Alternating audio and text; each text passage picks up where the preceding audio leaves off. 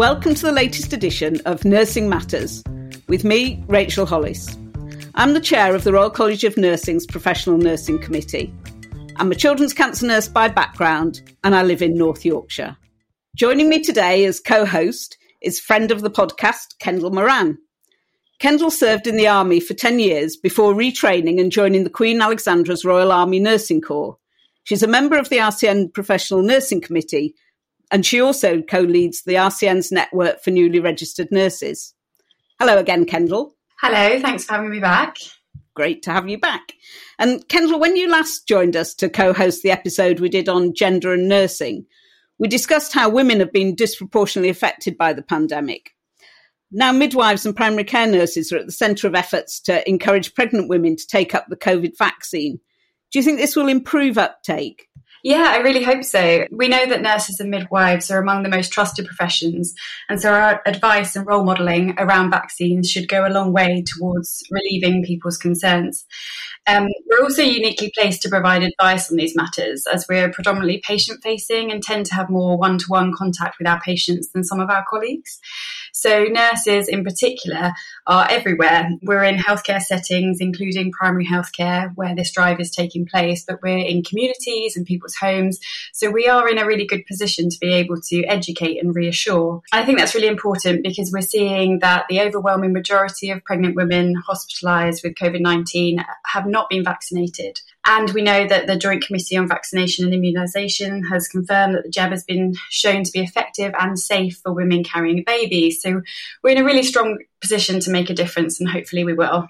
Today we have two very special guests, the past and the present presidents of the RCN, to talk to us about why they got into nursing in the first place, why they stood as president, and what it's like to lead the profession during the pandemic. So let's start with our current president. 2 months in, I think, Dr. Denise Chaffer. Denise is currently the Director of Safety and Learning at NHS Resolution and is both a registered nurse and a midwife by background. Hello, Denise, and welcome to Nursing Matters. Oh, hi. Hello, Rachel. Thank you very much for inviting me today. And am I right that it's about 2 months, Denise? Yes, just 2 months only. And where are you speaking to us from, Denise, today? I'm actually speaking to you. It's a work day for me at NHS Resolution, but I'm actually working from home today. And home is? Home is in Epsom in Surrey. Lovely. So, Denise, we're going to come on to talk about sort of how and why you got into nursing a bit later on. But first of all, today the RCN launches Your Pay, Your Say, our consultative ballot for NHS staff on the 3% pay award. Can you just tell us what a consultative ballot is and why it's important for RCN members to take part? Yes, so all of the RCN members that work within the NHS will receive the consultative ballot, and part of the RCN is it's a membership organisation. So any policy decisions or approaches that we might take on behalf of the members require us to consult with the members and get their views. So we would urge everybody to look at their email when they receive it and to complete that and feedback their views. And reflecting on her last year at the RCN, we are also joined by our outgoing president, Professor Dame Anne-Marie Rafferty. Anne-Marie is a Professor of Nursing Policy at King's College London. Hello, Anne-Marie. How are you and where are you? I'm very well, Kendall, and it's just great to hear from you and from Rachel and to be teaming up with Denise. And I'm in N1 in London, so I'm sitting at home as well, actually. I'm working from home. Great to have you on. So what do you think about the ballot and the wider RCN Summer of Action campaign? And why is it important for our nurses to take part? This ballot is so crucial, isn't it, to gauging views and opinions on what the next steps in terms of any action that happens might be. And I think, as Denise has already said, I mean, we need to have as many voices out there actually supporting the campaign for fair pay.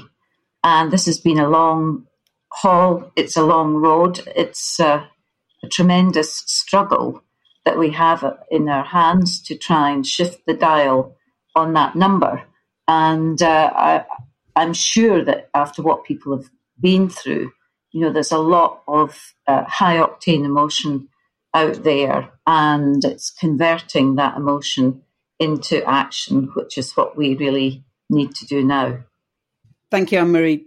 Before we talk more to both of you about being president of the RCN, let's talk a bit about how and why you both got into the profession in the first place. So maybe coming to you first, Anne-Marie, how did you get into nursing? What brought you into the profession? Thanks, Rachel. Well, I guess my mum was a nurse, and she was inclined to tell me stories about her nursing career. First, she trained as a fever nurse in the 1930s. That just shows you how old I am, in Glasgow, and subsequently as a general nurse and a midwife during the Second World War, and entered the Civil Nursing Reserve. And I think particularly her stories about nursing prisoners of war during the Second World War ignited my imagination and both sparked an interest in history as well as nursing. And that's possibly how I ended up doing both. But Mum didn't have much confidence in my practical capabilities, and I think that was probably well-founded. And I was fortunate to be close to Edinburgh University, and there's this tradition in Scotland of people going to their local university, and Edinburgh University just happened to be the first university in Edinburgh to offer a degree in nursing. So I thought that and calculated that, well, maybe this was a good bet, because if it turned out that I was completely hopeless in the practical, then at least I might, if successful, of course, be able to gain a degree. And if I was reasonably good at the practical and managed to pass my GNC exams, then that was a win-win. So, yeah, I saw the opportunity for nursing both to be something that was intellectually stimulating and enabling, as well as, you know, doing some kind of good and contributing something to society.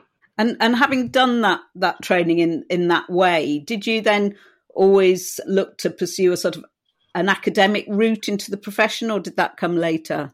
I think you're so kind of transfixed and mesmerised by getting to grips with we call it practical, but it's much more than practical, isn't it? It's psychomotor kind of skills, ergonomics, aesthetics, and organisational capability, as well as, you know, the EQ, the IQ, and the sort of OQ all come together in nursing. And I mean, that's a really tall order. But I think, you know, the theoretical study was in some ways more straightforward than actually the challenge of placements, for all the reasons that I think we're very familiar with, not least the logistics of just getting to placements and doing shift work and dealing with all the, you know, the kind of cultural and psychodynamics of the workplace. So originally, you know, I just wanted to be a cracking clinician and ward sister. But I was always very keen on research, even as an undergraduate, and very fortunate that we had a nursing research unit at Edinburgh. And I suppose I was a bit of a positive deviant in the sense that I was one of the few undergraduates who used to go to the seminars of the nursing research unit. And, well, that also involved going to salons and parties, you know, where there were nice snacks and perhaps even drinks being served. So, you know, there were probably other incentives for material. But no, honestly, I could see here was a group of people in a way of, I suppose, working that I was really drawn to, because I think we were baptised in an ethos of being critics of care as well as advocates of new practices and change agents through that course and that approach. So it fulfilled several different types of aspirations, I suppose. It's really great to hear your story, Anne-Marie, and we're really glad that you were inspired to become a nurse and also an academic. Through my work with the RCN Newly Registered Nurses Network, I do actually encounter quite a lot of aspiring academics. I wonder if you have any advice for nurses just starting out in their career who might want to pursue that pathway. Well, I think lobbying and petitioning, Kendall, for support for CPD, I mean, getting on a pathway into a master's programme or joining a programme where you are going to get quality preceptorship, supervision and support. I mean, I think that's what it's all about. And increasingly, we have got to invest a lot more in providing CPD, or I prefer to call it postgraduate training and education, across the career cycle, much as doctors have, these kind of entitlements. And so I would say find an environment where you think you're going to be able to get that kind of support. And if you're an aspiring academic, don't hang around. You can run the twin career track of clinical and academic, and you can kind of decide what you would like the emphasis and the bias of that to be. I mean, after I'd qualified and worked up to deputy sister, I then switched and did a clinical academic role for a while because I didn't want to leave the clinical entirely. So that gave me an opportunity to keep connected, but also to explore clinical research and test that side of things out as well. So it's, there are many opportunities to stretch, as you say, to stretch yourself in different directions and hopefully conquer a few along the way. Thank you. Yeah, that's something we work on in the network quite a lot, allowing people to find somewhere that supports them to pursue whatever it is they want to do. If that's outside of the clinical sphere, then that's great because there's lots of different avenues for nursing. So I know many of my peers will be really, really keen to hear your advice, and particularly after you were named one of the 70 most influential nurses in 70 years of the NHS. What an incredible achievement. Can you tell us a little bit more about that? Well, I've no idea how that came about, quite frankly, Kendall. It just popped up, no Scooby at all about how that process happened. And I was as shocked and surprised as probably all the other people on the list. And I'm sure there's many more other people who could have been on that list as well. Maybe they just did it alphabetically and thought, there's that poor soul there. Give her a chance. But yeah, I mean, it was a great honour. I think also having been a historian of nursing through the NHS, I interviewed Dame Elizabeth Cockayne, who was the first chief nurse of England, and she was also on that list. So I thought, wow, and she was a fascinating and amazing woman. Yeah, the RCN gave me that opportunity very early on to do an oral history project on nurse leadership, and I was able to come into contact with some of the greats in our profession, even stretching back to the very origins of the National Health Service and how nursing was or was not able to influence policy from the inception of the service, and sort of tug that line through. I was having a little read of the document that outlines the 70 most influential nurses before we started recording today. I really recommend people looking it up if they haven't seen it because it's such an inspiration. Thanks, Anne-Marie.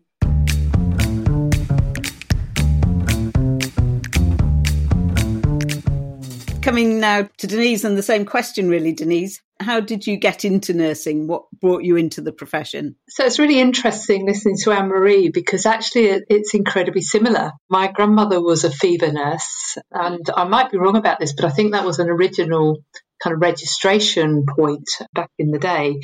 She's somebody that I always looked up to. She was an incredible person. But it was actually when I was at college and I was doing my A-levels, I didn't go to a particularly good secondary school. So I then went to sixth form college and tried to do my A-levels, and I worked in a local hospital in what would be now known as an A&E department, but it's a casualty. It was known then as their cleaner. And I was absolutely fascinated. I found it really, really interesting. My job was to kind of clean and polish what they called the bowling alley, which was the centre bit down all of the bays in this A&E department. It seems very strange to imagine them being set up in that way now. I then I applied to be, we say now healthcare assistant and nursing auxiliary on an elderly care ward. And then I was very fortunate to get into my nurse training because I did not have very good academic qualifications. I had this sort of odd mix of what was GCSEs, grade ones, and I had one A-level, which got me in, thankfully, into the registered nurse programme.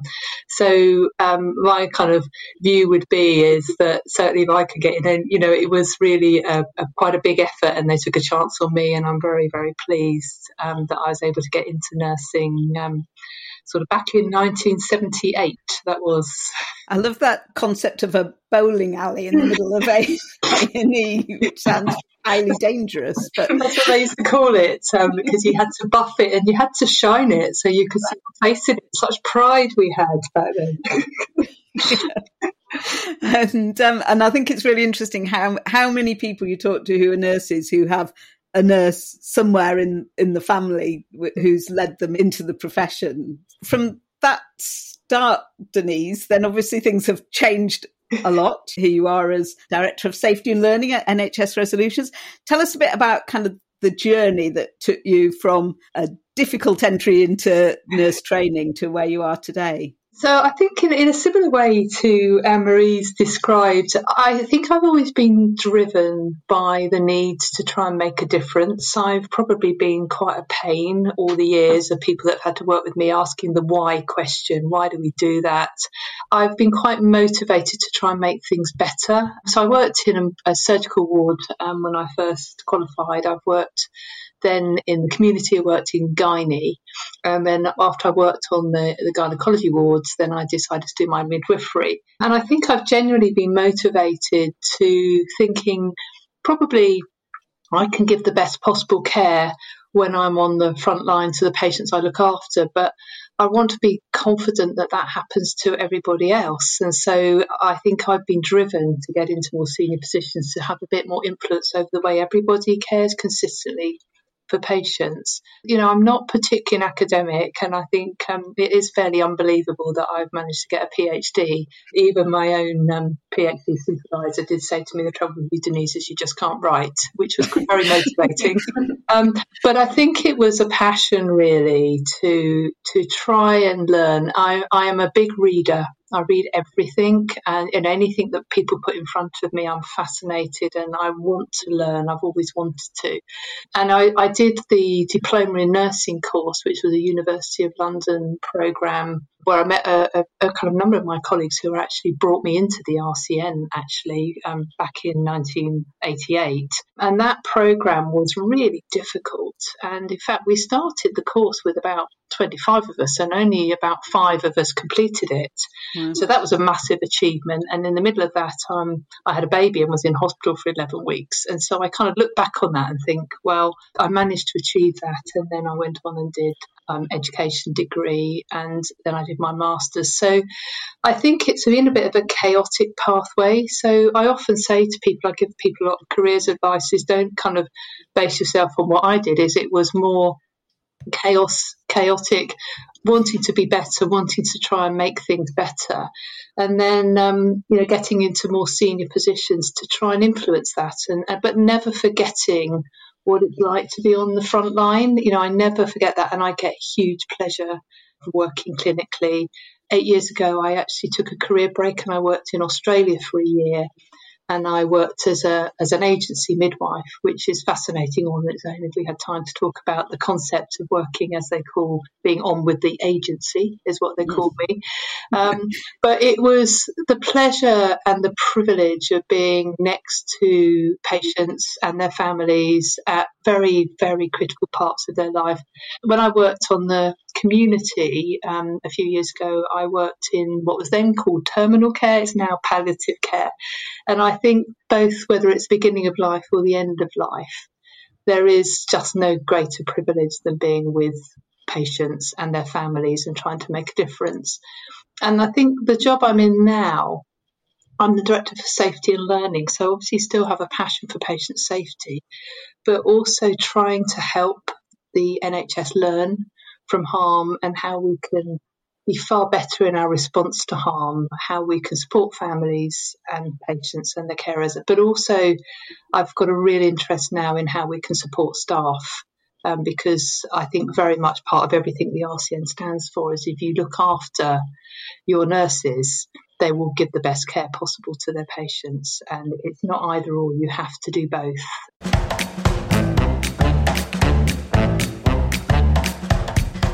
The pandemic has posed monumental challenges for nursing and for health and care services. But what's it like to lead the profession during the pandemic? And how has it affected nursing politics and policy? Anne-Marie, COVID hit us during your term of office and brought enormous challenges to the RCN. How was it being president at that time and facing those challenges alongside RCN members? One word scary. I think, Rachel, and I'm sure it was scary for everyone. It was scarier for people who were in the clinical areas. I had COVID right at the very beginning as well. So when there was great uncertainty over what this new disease actually was, and trying to figure that out on top of everything else. But I think there was just a high level of anxiety, and I'm sure many people would have been actually thinking about running away. But the incredible thing is that people actually didn't run away. They rose to the challenge and they stuck there with patients and their families and took huge risks and shouldered massive levels of responsibility, being moved around like, some people would have felt, definitely, I think, you got this impression like pawns on a chessboard, being redeployed, taken way out of their comfort zone, where they've been working with teams of people that they knew, and kind of catapulted into environments where they were basically having to fast form these flash teams and upskill, at lightning pace and speed. I think there was a lot of fear, a lot of panic around, and the RCN having to be a rational respondent to this and acting on behalf of members. And I think actually that the organisation and, its leadership and Dame Donna and council and all of the people who came to the fore, actually getting the message out there and articulating it very clearly and showing, as happens in crises, moments of national crisis, and you see this, of course, throughout history, where nurses become this ever-present and reassuring presence to the public.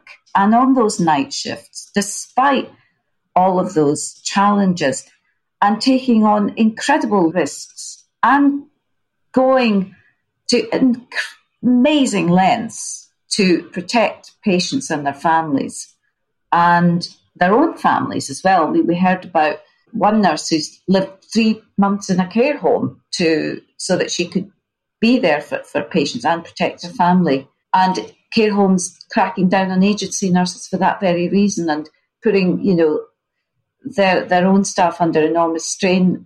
And another nurse who was on Women's Hour, I think, the other week, who'd lived 9 months with her husband in a caravan to protect her mum who was living on the house. So, these are extraordinary stories. I just think that initial kind of response and what nurses were prepared to do and did was incredible. And it was our role really within the organisation to demonstrate that we were trying to, by putting pressure on the government mainly and employers through the Health and Safety Executive and many other lobbying channels, and this goes across the 4 countries, all of which had different types of experiences. And this guidance, that was changing on a daily basis. I guess Kendall might have views on military operations as well and the analogy or appropriateness of it. But actually, I think that is something of which the college should be rightly proud. I firmly agree. I have done some operational tours and there are some parallels to what nurses have gone through over the last 18 months for sure. And Denise, you're obviously following Anne-Marie into this role. We've already heard a little bit about what motivates you, but what was your manifesto and what are your main priorities during the presidency? So thank you, Kendall. So it is interesting just listening to Anne-Marie because some of my reflections of the response to the pandemic are some of the things that have kind of driven me into this role, really. And I think for me, I've connected with quite a lot of nurses, and I think my motto would be nurses are everywhere. And I think I had a friend of mine who's a chief nurse who was literally having to create critical care beds, sort of on overnight in some of those, and others that have worked in public health and are doing the guidance for care homes, and others that have done the curriculum for the vaccination programme, some of those others that prepared the students who went into practice. And the palliative care approach. And so a family member of mine at the beginning of the pandemic, nearly every single one of her patients died, even though there were expected deaths, they were rapid at that time. So for me, it's part of the manifesto is reaching out to everybody that was involved and has been brought together, because I talked about shared purpose, but people have come together in a way we knew that nurses would and could, but I think they are absolutely everywhere. And I think following the pandemic is also going to be incredibly challenging. We're already hearing about the huge pressures that are there. So for me, part of the manifesto is recognising nurses are everywhere, and I think everyone have their voice. I think areas like mental health, community services have had to work in very different ways, trying to manage some very complex situations in a world where it's not so easy to be face-to-face with people. Not everyone can cope with the technology. So I stood for being president to do whatever I can to try and give that wider voice. So we don't always hear from every aspect of nursing. So I spoke to some palliative care nurses and asked, what they wanted from the RCN. The message is that we need everyone to get involved and to be able to help us recognise how we represent the kind of wider nursing family. For me, my absolute passion is around fair and learning cultures. I think, as Anne-Marie's mentioned, staff wellbeing. We have seen that actually there is some improvement in recruitment into nursing and some huge interest, which is positive. But we've got to retain nurses. We've got a number of nurses that are going to be retiring. We need to be thinking about nurses that we've got in the profession and what it is that they need. Very, very interested in the variations that we see, particularly around disciplinary processes, which are hugely different around, certainly across England and in the other 3 countries.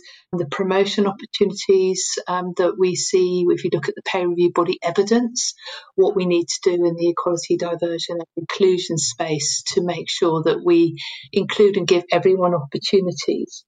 So it's a combination of all of those really that has brought me to where I am.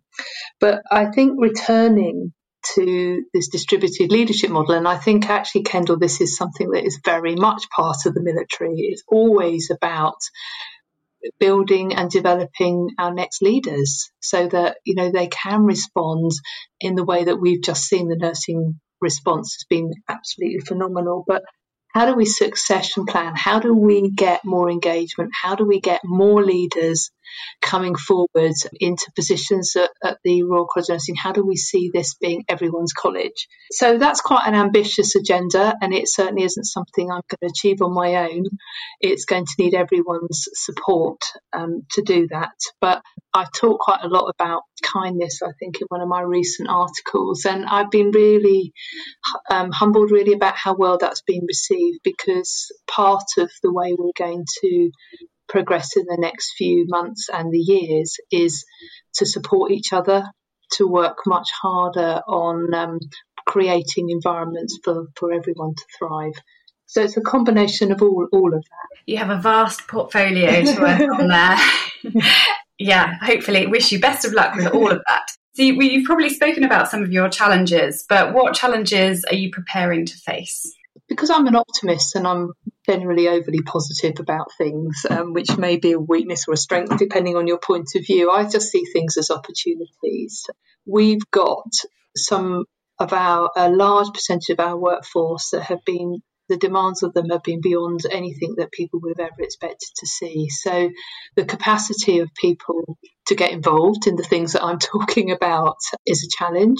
But actually what I think we have to do is be very proud of this college and what it represents and what we can do together. So for me, I think finding enough time is always going to be a challenge. But the things I've learned in the last year or so, and being in a arm's length body of the Department of Health and Social Care, is what we did in response to the pandemic is to see what we could do to release as many staff back to the front line as we possibly could, all of my staff in my team, to offer whatever support they can do. And so I think we've learnt to work in a very different way. So we would have particularly done a lot of face-to-face events. We hold a lot of education and learning events, and we've learnt to do that differently. And actually we've got far greater reach. So we're talking to many, many more frontline clinicians now, and we can reach more people, and I can do something like we're doing today, which will hopefully have a wider reach, and actually meet with people in the other countries, which doesn't necessarily mean all of the travelling that would have happened in the past. So some of the challenges that we've got are actually the opportunities. It doesn't replace face-to-face and engagement and networking, and I think that's why things like RCN Congress are so incredibly important to people, because it brings people together with a shared purpose. But I think we will be able to overcome the challenges because it matters, and we've just shown the world, haven't we, how important nursing is, and we need to bring people together to support them so that we can continue to grow as a profession.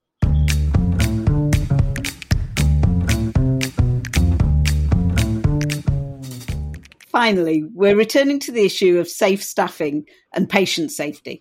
It's something that really matters to nurses and to all of our listeners at Nursing Matters. So how can we ensure that the issue gets enough political airtime and, more importantly, policy action? Anne-Marie, you have a substantial body of research work that demonstrates that the link between nurse staffing and patient outcomes, including and critically safety. How would you, in a few minutes, how would you summarise that extensive evidence base? I think the evidence base has become increasingly convincing and compelling to policymakers. When I think back to I think it was the 90s, when I first got involved in staffing patient outcomes type research, there was a great deal of scepticism about it in the upper echelons of the research community, the health services research community. I think the accumulation of evidence over time and the running of the narrative as well, and the advocacy work of the college and also other national nursing associations, and it has to also be said, the International Council of Nurses globally, and especially over the last 18 months, I think that message has come out loud and clear. And the way in which that narrative is now just unchallenged in a way that it was previously almost dismissed. It's a major way of getting to the table, raising the alarm and the alerts over patient safety.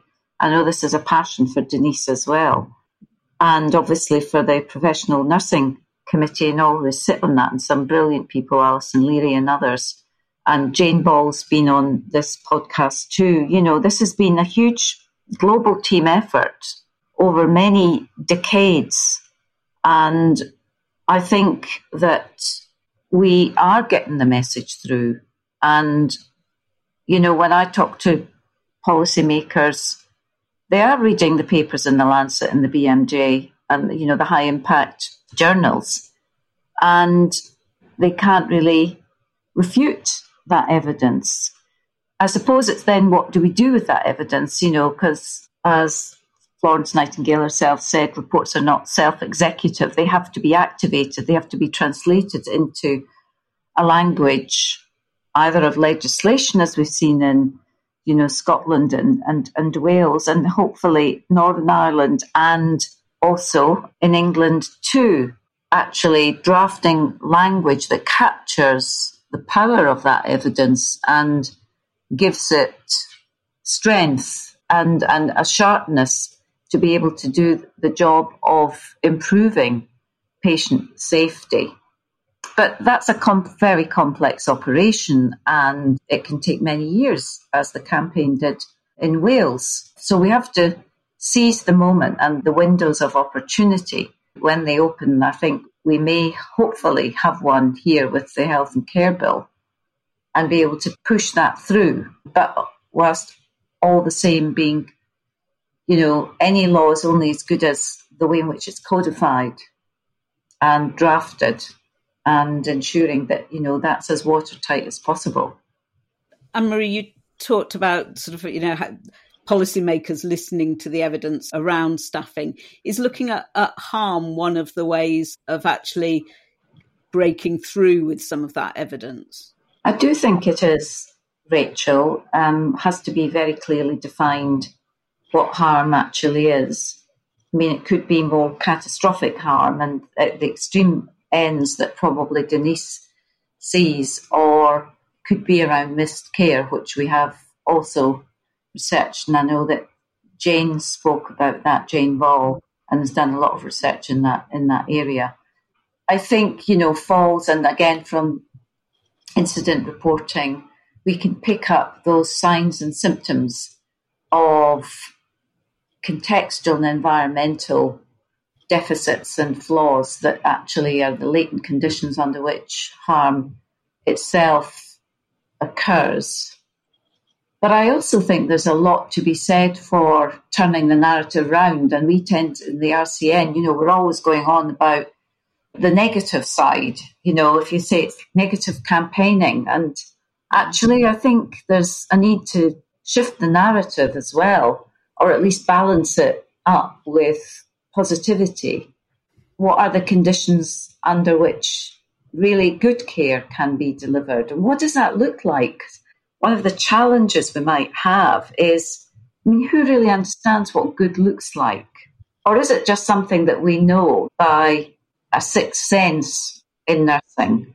And that's maybe one of the attributes of leadership, is that leaders set those kinds of standards through their kind of sensory inputs of feedback from care environments, and then translate that through their sixth sense into something quite tangible.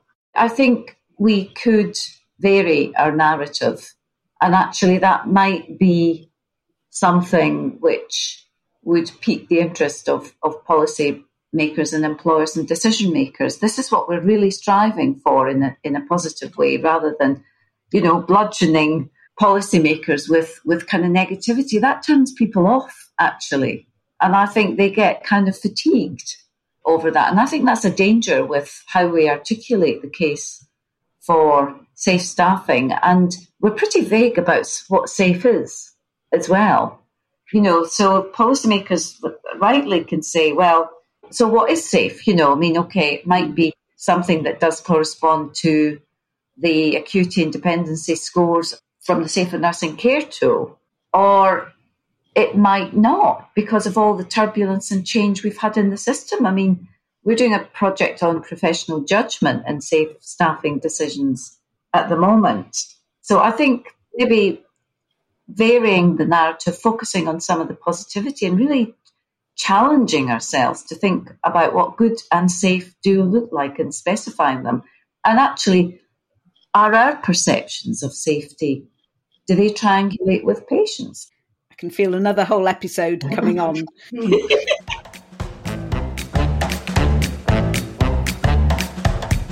So I think we could talk for hours, but we've come to the end of the podcast. We'll be back in 3 weeks, and we'd love to know what you would like us to talk about. So tell us what you're interested in or concerned about in the world of nursing by tweeting us at the RCN with the hashtag Nursing Matters. We'll do our best to cover them in future episodes of Nursing Matters. Thanks to our special guests, Denise Chaffer. Thank you, Denise. Thank you. And Anne-Marie Rafferty. Pleasure. And of course, my co-host, Kendall Moran. Thank you. Thanks, everyone. And remember to follow us on Spotify, Apple Podcasts, or wherever you get your podcasts. And if you've got time, give us a nice positive review on Apple Podcasts. It's the best way to spread the word about Nursing Matters. Thanks for listening. Stay safe, and we'll see you next time.